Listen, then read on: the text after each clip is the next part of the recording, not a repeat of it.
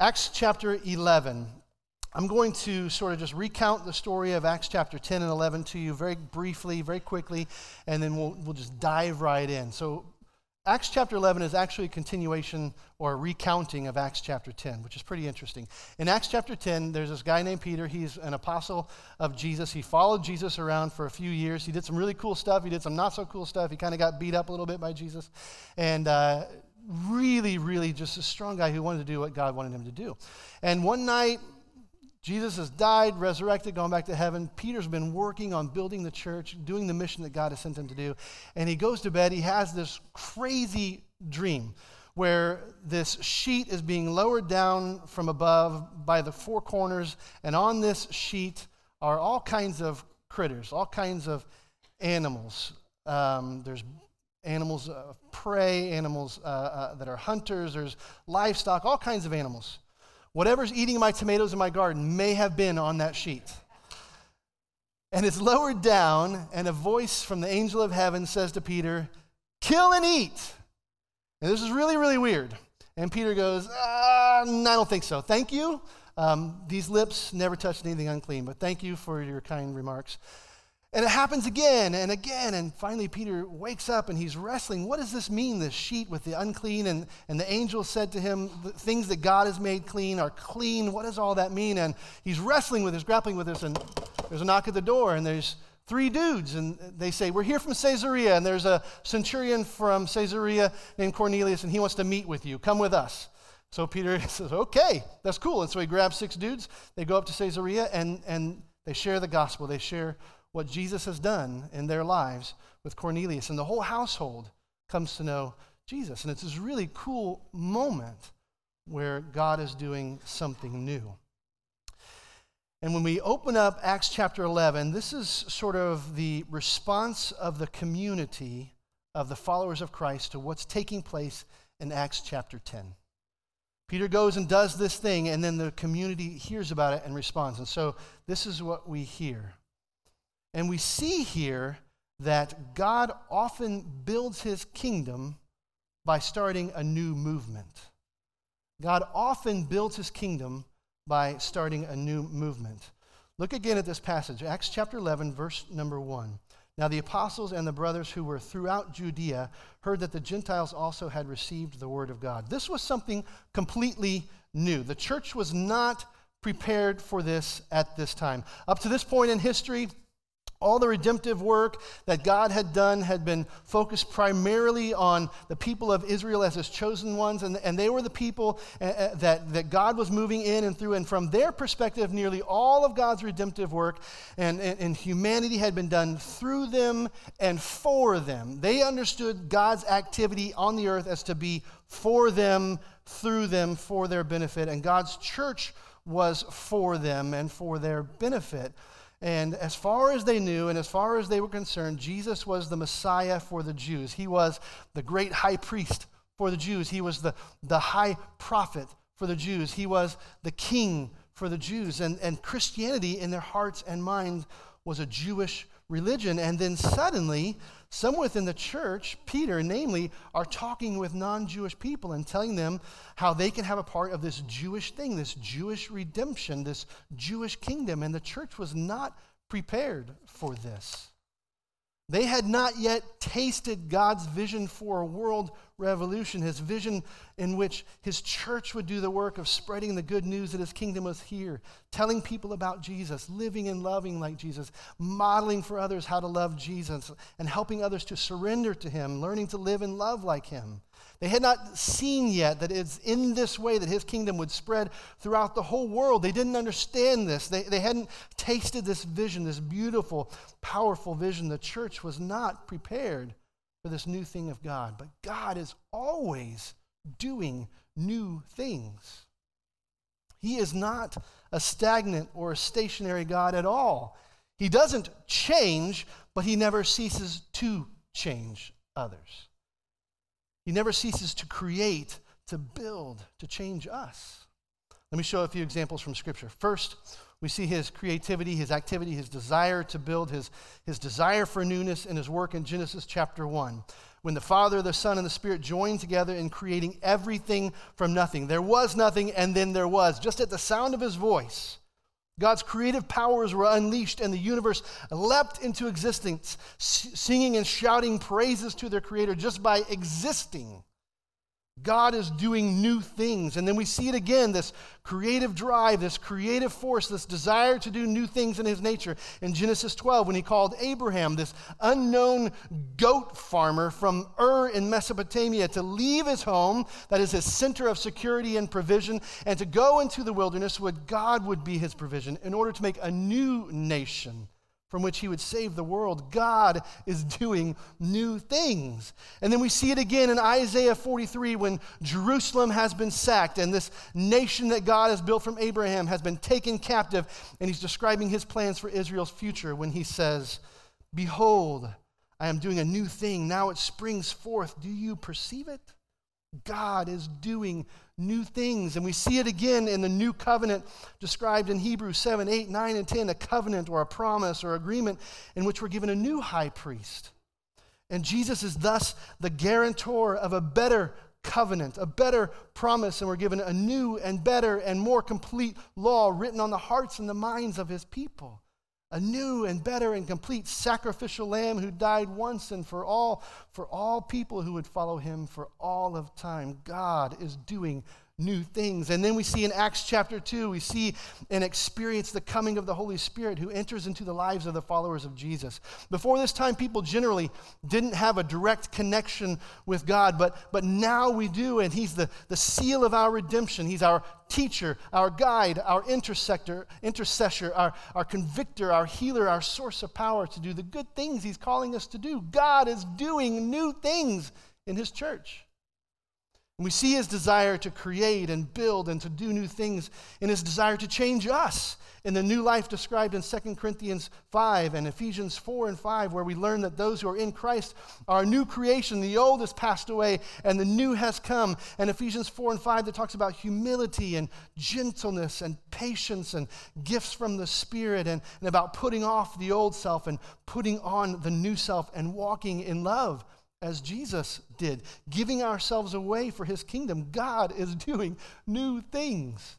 And we see this in his creative nature, in the new heaven and the new earth described in Revelation 21 and 22, where he says, "Behold, I am making all things new." A place where he will dwell with us and we will be his people. A literal place where just being with him is the reward. A literal place where we will live and celebrate and work and eat, and the tree of life grows, and Jesus himself is the source of all light and life. God is doing new things. And the list of new things that God has done and is doing and will do can go on and on and on. I think we sometimes get a picture of God that is sort of still, maybe even stagnant. We see him as having set all this universe into motion and sitting back and watching it unfold. And maybe from time to time tweaking it here and there to make sure things turn out the way he desires. But that's not the God of the Bible. He doesn't create and extract himself. He creates and gets in. Our God is a creative God. This is part of his nature. He creates, he builds. I don't think he has stopped doing new things. I don't think he will stop doing new things. It's a given. And to say that God no longer creates, no longer builds, no longer invests in new things is to go against his very nature as creator. And so here is God in Acts chapter 11 addressing Peter and saying to him, "Let's do something new together. Let's do something new. This is going to be amazing. Just wait." And what does Peter do? So, I think that there are specific roles that people generally play when God starts a new movement. And these roles are outlined in Acts chapter 11 really nicely. The first role we see in Acts chapter 11, verses 1 through 3.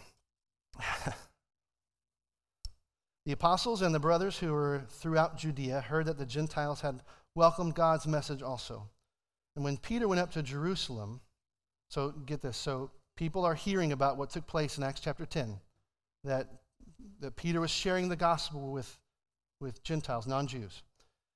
And so when Peter goes to Jerusalem, sort of the center of the church, those who were of the circumcision party argued with him or criticized him, saying, "You visited uncircumcised men and you ate with them." And we see here the very first role that people play when God starts a new thing. And the first role is a pioneer trailblazer. Here's Peter, this pioneer trailblazer. God shows up, gives him this crazy, weird dream, and these guys knock on the door and say, "Come with us. We're going to go start something new." And Peter hops up and he goes. And he does this new thing. And throughout history, throughout Israel's history, God has sort of showed up from time to time and given hints and little messages that his gospel wasn't just going to be for the Jews, but it was going to be for all people. But here, now, in this time with Peter and Cornelius, he's really going to press the issue. And it's go time, all in. And so Peter gets the vision from God, this new thing he's up to, and Cornelius gets his vision, says, "Bring Peter here. He's gonna save your life and your family's life." And what does Peter do? So let me tell you a little bit here. So Cornelius is a centurion. A centurion is a Roman soldier who's in charge of 100 troops. And Cornelius is a pretty well-known centurion, and he's part of a pretty well-known regiment called the Italian Regiment. And they live there in Caesarea. And Caesarea is the provincial capital of the occupying force there in Rome. The Roman governor lives there in Caesarea, and it's like headquarters, right, of the enemy. Jews see Rome as sort of the enemy, right, because they're occupying their lands. And this is the headquarters, and this is where Cornelius lives. And he was high-ranking officer in the Roman force, the occupying force.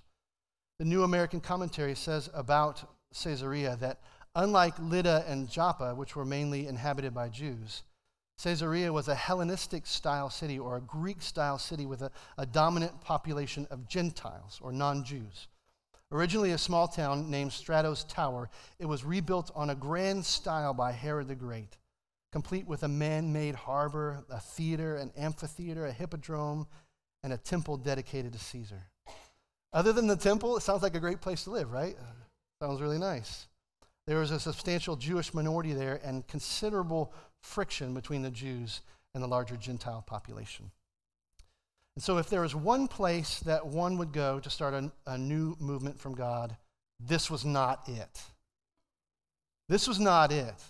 It is the center of the stronghold of the enemy, both the physical enemy and the spiritual enemy. This is the place where the center of the Roman culture in the region is. It's the governor lives there. The occupying force inhabits this space. It's not friendly to Jews, Judaism. It's not where you would start a revolution. It's not where you would start a new thing of God. And it's also a stronghold of the enemy, this place filled with decadence and debauchery and hedonism and idol worship. It's the stronghold of the enemy, Satan. And this is not the place where I would start a new thing from God. And this is where Cornelius lives. And now put yourself in Peter's shoes. You have this wacky dream. You wake up to a knock on the door, and there's 3 dudes sent from this Roman centurion saying, "Come with me." Cornelius wants to talk. What do? I'm going to hide under the bed. I'm not going. But Peter does go. Peter's a trailblazer. He's the point of the spear. He's the pioneer. And he goes to the center of this decadence and ungodliness. And he tells people about who Jesus is and what he's done and about the gospel of the kingdom of God. He's willing to go where no one had gone before to build a church among the Gentiles. God was up to something new, and Peter obeyed without question, without objection, without discrimination. He simply went and told them about his experience with Jesus. And all of Cornelius' family and Cornelius comes to know Christ as their Savior. They repent and become followers of Jesus. And the church was planted among the Gentiles. This is the first role that people play when God does new things. Faithful obedience to our King as a pioneer trailblazer. We've got some pioneer trailblazers sitting among us today. some of you will be called to be pioneer trailblazers for the future of the church. The church is facing difficult times, particularly in the West, and God is going to do new things in order to build his kingdom. He will not sit still. You may be called to be a pioneer trailblazer in the work that God wants to do. Are you ready? Are you prepared? There's a second role that people often play when God does new things, also described in Acts chapter 11, verses 1 through 3. Let me read those verses again. Now the apostles and the brothers who were throughout Judea heard that the Gentiles also had received the word of God. So when Peter went to Jerusalem, to the center of the church, the circumcision party criticized him, saying, "You went to uncircumcised men and ate with them." Now, before I begin with this point, I just want to remind you all that you love me and that I love you. But I want to tell you that I love God more than I love you. And I love truth more than I love you. And sometimes love requires hard things. So you may hear some hard things coming up. So buckle your safety belts. The second role that people often play when God does something new is the resistance. The circumcision party was well known, and you see them in other places in the New Testament. For example, in Titus chapter 1, verse 10, Paul is describing why elders in the church must be strong and hold firm to sound doctrine. And he says, "There are many who are insubordinate, empty talkers, and deceivers, especially those of the circumcision party." They were a powerful, influential faction in the early church, and they believed that they were upholding the standards that God had set forth generations ago. Circumcision was introduced as a practice intended to be a physical, outward sign of the covenant between God and Abraham in Genesis 17. God had promised Abraham that he would make a great nation through him and that all the world would be blessed through him and through his descendants. And he asked him to begin circumcising himself and his descendants as a physical sign of this covenant, this promise. And in Genesis chapter 17, verses 10 and 11, God says, "This is my covenant, my promise, my agreement with you, which you shall keep between me and you and your offspring after you. Every male among you shall be circumcised. So shall my covenant be in your flesh, an everlasting covenant." This was a strong tradition among the Jews. In fact, it was a law. It was a law, and lots of Jews who were coming to Jesus still saw it as a Jewish religion, and they believed, therefore, that anyone who was a Gentile or a non-Jew who wanted to become a Christian had to become a Jew first, and therefore enter into all the rites and ceremonies of the Jew, including a circumcision, before they could become believers. And you might imagine that there among the Gentile population, particularly among the men, this might not have been a very popular position to hold. And so it became a very hotly debated issue in the church, and we see them wrestling together with one another in this issue in Acts chapter 15, when some of the believers who belonged to the party of the Pharisees, and some commentators believe that's the same people as the circumcision party, are saying that it's necessary for Gentile believers to be circumcised in order to keep the law of Moses. Now, interestingly, Acts chapter 11 describes the circumcision party as believers, followers of Jesus. And yet these followers of Jesus, these believers, even though they were followers, they were still relying on their religion to keep them holy and to make them pure. They were still relying on religion to make them holy and pure. And so when Peter goes up there to the center of all decadence and eats with these unclean, uncircumcised Gentiles and shares Jesus with them and doesn't require circumcision from them, it really rankles them. They do not like this, and they make it well known. They're not happy about this. He is stepping on their religious toes. And so they oppose Peter in what he's doing. And we do this too, don't we? We do this too. We love Jesus, but we also love our religion a lot, and the traditions and the sort of the way we've always done things. We love these things. We forget that sometimes that it's Jesus alone who makes us holy. We say it in our brains and with our mouths, but with our actions and our attitudes, we don't really believe it sometimes. And so when someone steps on our traditions, intentionally or not, or steps on our religious toes, intentionally or not, or does something different than the way we've always done it, we get all rankled and fired up and sometimes angry about it because it hurts. Some among us will be called to be pioneer trailblazers. Some among us are called, even now, to be pioneer trailblazers.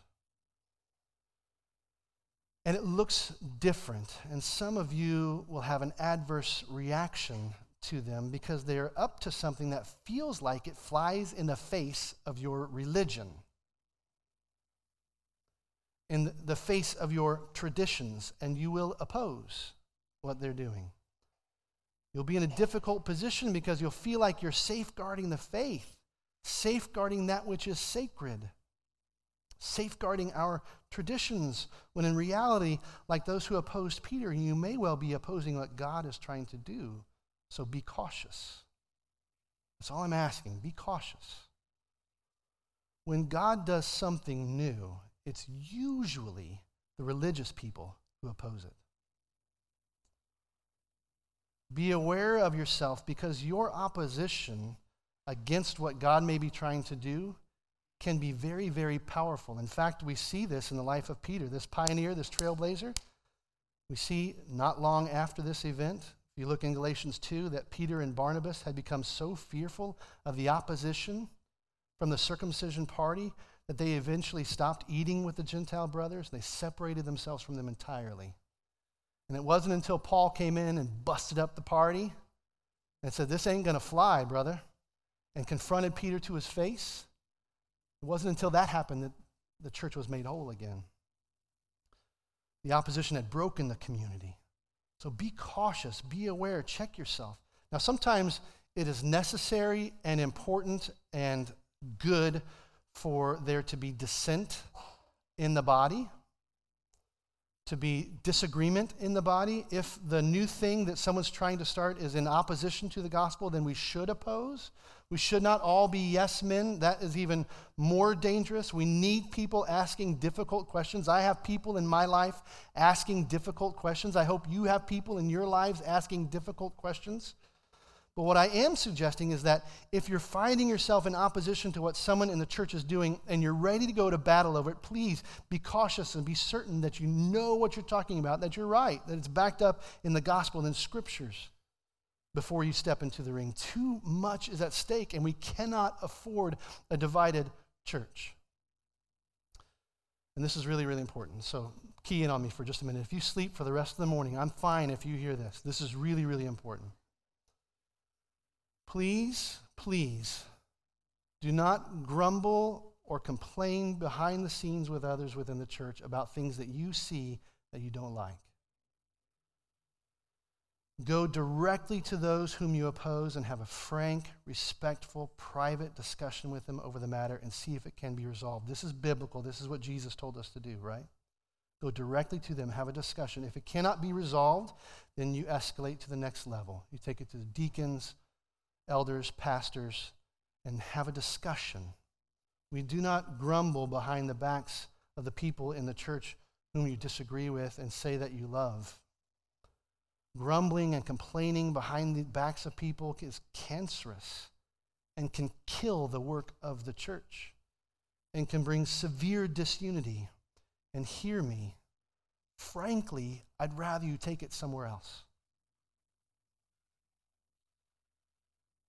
If you have a spirit of opposition that is not rooted in love, born from an understanding of the gospel of the kingdom of God, repent and knock it off. I'm going to say that again, and I want you to hear me well because I mean this. I really mean this. If you have a spirit of opposition in your heart that is not rooted in love, born from an understanding and a living of the gospel of the kingdom of God, repent and knock it off or take it somewhere else. The calling that this church is called to is too important to harbor disunity among its brothers and sisters. We can respectfully disagree over religious matters, but we cannot break unity in the church over it. You still love me? Okay. We're still together, right? All right. When God does new things, there are the trailblazers and pioneers, and there are the resistors. But there's a third group of people that I like to point out, and these are the settlers. And they are discussed in Acts chapter 11, verses 19 through 22. Read with me. Acts chapter 11, verse 19. Those who had been scattered as a result of the persecution that started because of Stephen made their way as far as Phoenicia, Cyprus, and Antioch, spreading the message to no one except Jews. So you catch that? So there's people going on missionary journeys, and they're sharing the gospel. This is good stuff. They're sharing it with nobody but Jews. But, and that's okay. That's fine. That's what they're called to do. But, in verse 20, there were some of them from Cyprus and Cyrene who came to Antioch and began to speak to the Hellenists, proclaiming the good news about the Lord Jesus. And the Lord's hand was with them, and a large number who believed turned to the Lord. And then the report about them was heard by the church that was at Jerusalem, and they sent Barnabas to travel as far as Antioch. We'll stop right there. So, these are the settlers. They heard about what Peter had done, going to Caesarea and sharing with Cornelius. They heard about the church being planted there, and they went in after. They went up to Antioch, and they joined in the mission of Peter. Peter broke this new ground. And then the movement of God, so the movement of God will always have these pioneer trailblazers, and they will go in at great sacrifice and taking huge risks and plowing brand new ground, and then God will always send in backup. And that's what we see here. And a few things I'd like to note about these settlers, the people that are coming in and then beginning the work of building the foundations that Peter had laid. Number one, they preached Jesus. This is verse 20 of chapter 11. They preached Jesus. When we are on the front end of what God is doing, our message, in fact, when we're in the middle of what God is doing, when we're on the back end of what God is doing, our message must always be the gospel. And it's got to be as pure as we can make it. It's easy to work in our own dogma and our own religious ideals and our own thoughts, but the gospel that we present must be pure. We have to make an effort at understanding the depth and the breadth and the purity of the gospel and then proclaim it loudly and clearly and boldly. Now, I'm going to step on some more toes. You guys ready? I got my stomping shoes on. Me asking you to proclaim the gospel is different than me saying proclaim the 4 spiritual laws or Romans Road. Those are good tools to have, but they're not the complete gospel, right? Can we agree on that? They're a plan of salvation, and they contain a lot of truth, but they're not the complete gospel. And they're good tools. I'm not saying don't use those, but we have to be prepared to use the complete gospel.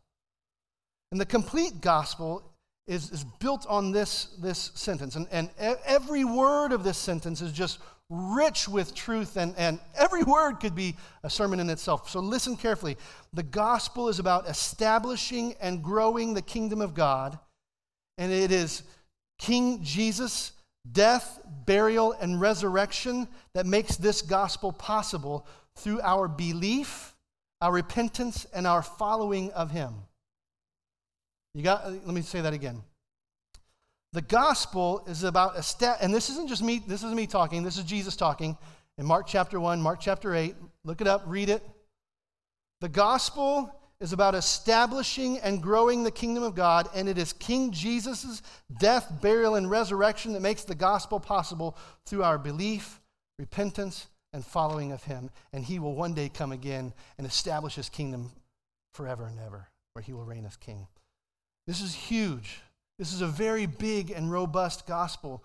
I have a friend who says the gospel you preach determines the disciple you produce. And if you have a gospel that's anemic and weak, the disciples you're producing will be anemic and weak. And they won't stand against opposition that we are facing today. And we see it everywhere. There's no question there's a mass exodus from the church nationwide.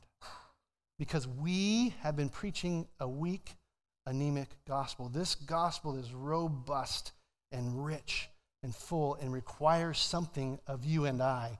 And it builds disciples who are robust and rich and strong. We must be fluent in the gospel. The second thing I'd like to point out about this group of settlers is that the hand of God was with them in verse 21.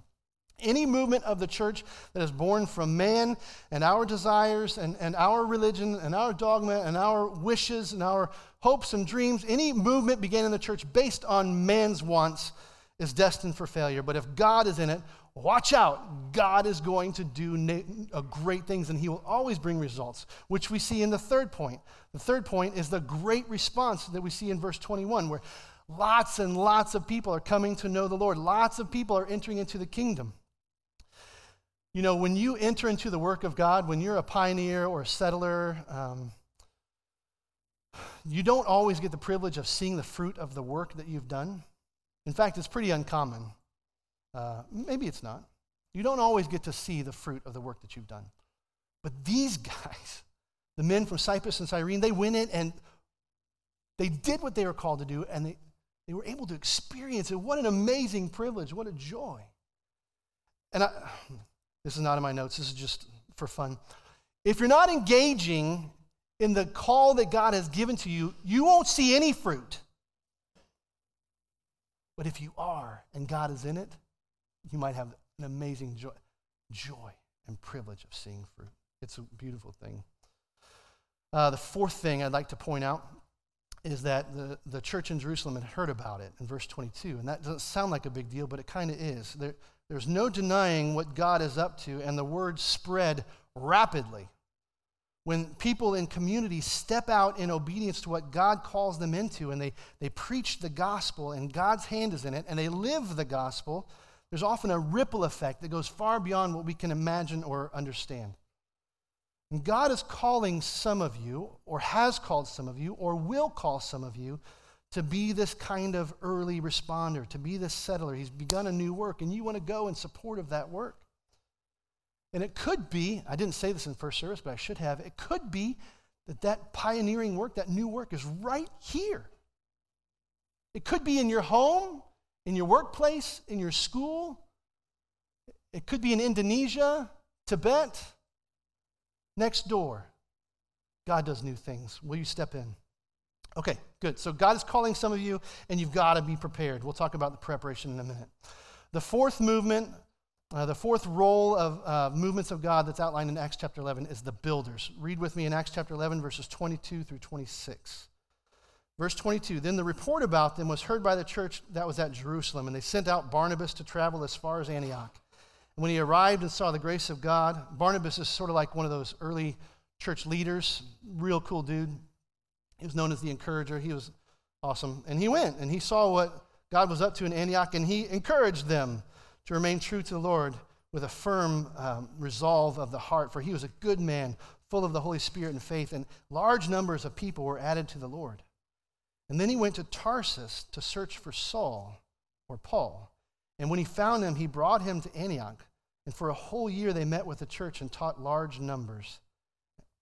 And the disciples were first called Christians in Antioch. I think this is really cool. So you had the pioneers, the trailblazers, and Peter. You had the settlers and the guys from Cyprus and Cyrene. And now you have the builders. And they go in and they do the heavy lifting, the hard day-to-day struggle of building the church. So here's Barnabas. He's in Jerusalem. He hears about what's taking place up there in Antioch. And they send him, and he goes, and he sees this amazing new thing that God is up to. And so the light bulbs sort of start clicking in his brain. He goes, I know a guy who needs to be a part of this. I know a guy who needs to see what's taking place here. And he travels all the way to Tarsus, and he finds Paul, and he brings him back, and he says, Paul, you got to be a part of this. And he sees this opportunity to train Paul up in leadership in the church. And so they spend an entire year meeting with the church on a daily basis, teaching and preaching and discipling. And the church grows as a result. They build the kingdom there. And this is a beautiful thing. And Antioch ends up becoming a very important hub of Christian activity because of the obedience of these few men. The term Christians was first used here. Acts chapter 13 tells us that the first missionaries are sent from here. When the church in Jerusalem was trying to figure out how to interact with with Gentile believers. They put together this official statement, and it was results in part from the work here in Antioch. And you see this in Acts chapter 15 and Galatians chapter 2.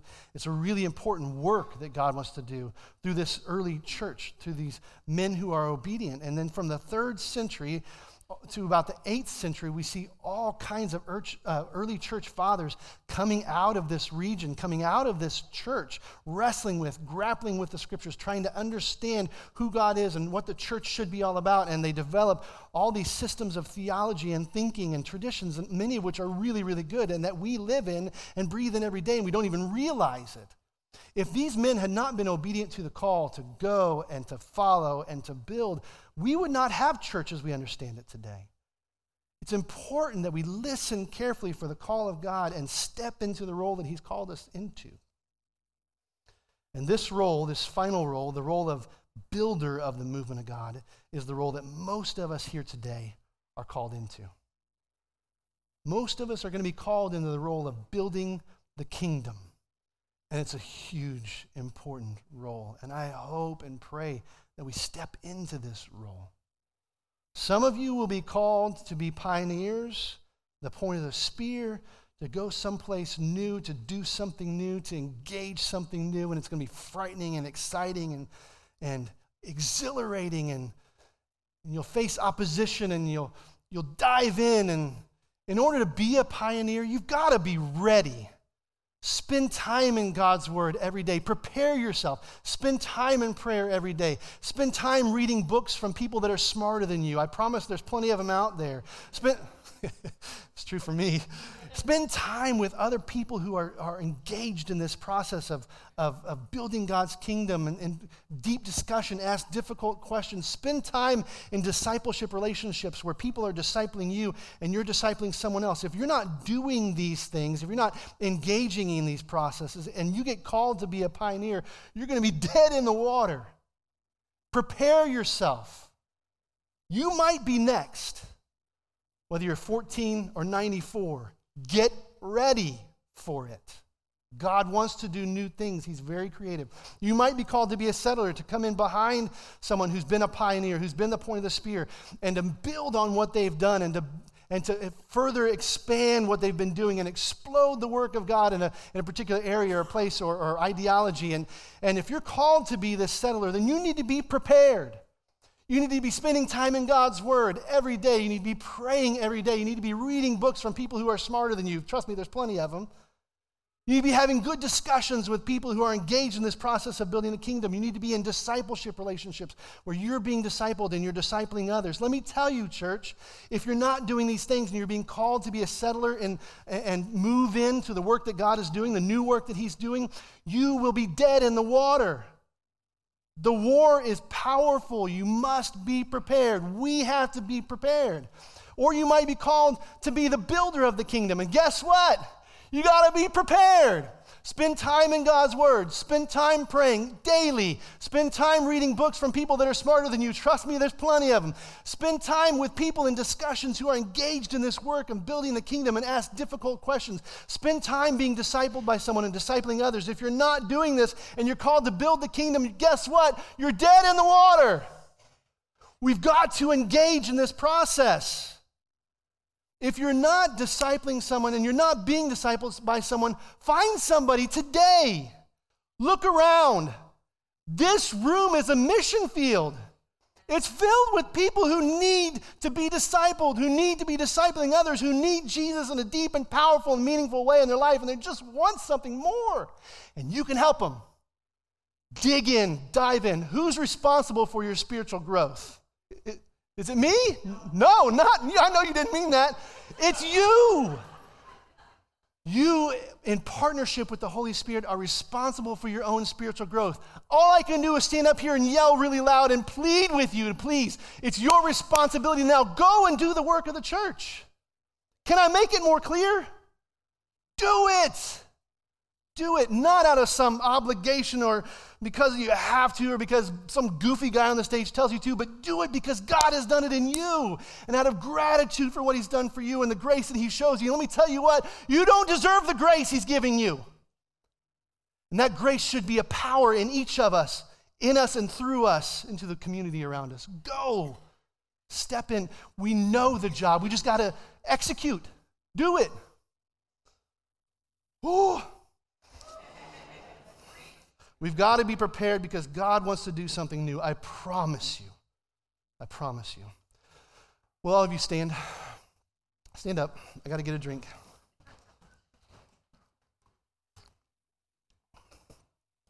God is always creating, always doing new things, and is always looking for new people in which to do new things. God is a starter of new things. He's starting new movements. Are you one? Listen carefully. Are you a person? Are you the kind of person that God can start a new movement in, a new thing in? Are you willing and receptive soil? Are you willing to die to yourself? You know, I often hear about great things that are going on here in the body of our church, things that we all know about and we hear about regularly, like our prison ministry and our homeless ministry and our car repair and our partnership with Oasis Crisis Pregnancy Center. And I hear about these things and I witness these things and I'm really, really encouraged by what's taking place. I also hear about things that aren't so obvious and that take place behind the scenes, like a person who's been meeting one-on-one with a colleague, and they bring them in to meet with Charles and with me to ask really difficult, important questions because they've been modeled Christ-likeness, and they just want to know more about it. And I hear about things like home Bible studies that are taking place from members of our church that are deeply relational, where people of all walks of life are welcome and life change is genuine and commonplace. Or I hear about a group of people who just show up at someone's house who's overwhelmed by their fostering and just moves in and takes over that house care and the yard work and taking care of the kids for a day. Or I hear of a group that one Sunday a month just meets together and sits down and just talks about the church and what God wants the church to be and just prays together. And I hear these things, I'm so encouraged. I think we get this. We understand our job. We understand our role. We understand we are to be builders of the kingdom of God, and we're moving, we're doing things. And I'm so encouraged. But I also hear things that aren't so encouraging. I hear of people walking in and seeing a visitor sitting in their pew and looking sideways at them or even saying something about it. Hey, you're in my seat. That happens here. I hear of people who change where they sit on Sunday morning so they don't have to sit near someone in particular whom they don't really care for. I hear of people who have fallen off the radar and learning after weeks and weeks and weeks that no one has contacted them or even seemed to care. I hear of ministries that are understaffed week after week. I hear of backbiting and complaining behind the backs of people we say we love, and I think maybe we don't get it. Maybe we aren't ready after all. Maybe if God calls us to be builders of the kingdom, we're not ready to sacrifice, really. We might say we are, but I'm not willing to die myself in that area. And maybe we aren't ready. Only you really know if you're ready to step into the new thing that God is going to call you into. And this morning, as we finish with singing and praying, I'm going to invite you to engage with the Holy Spirit and to ask Him to reveal to you the things in your life that you need to repent of, the things in your life that you need to engage in, and I'm going to ask you to respond. And if you want to respond with me, I'll be so excited to talk with you about these things. And so I'll be standing down here in the front. I'll mute my microphone so nobody hears. And I want to talk with you, and I want to pray with you. And I'd be shocked if there weren't somebody in this room who had not yet become a member of God's kingdom, and they really want to know what in the heck I'm talking about with this thing. And they want to know what it means to be a follower of Jesus and to be His disciple. And the Holy Spirit's been prompting you and working in you, and you're ready to ask deep questions. I would love to talk with you and pray with you about those things. So take this opportunity, take this time just to unplug from everything else and just listen. Listen for the Holy Spirit. And I almost never say this, but don't even sing. Let the singers do their thing. Let the musicians play. Just listen and listen. listen for God, be in a spirit of prayer, and move when he asks you to. Steve?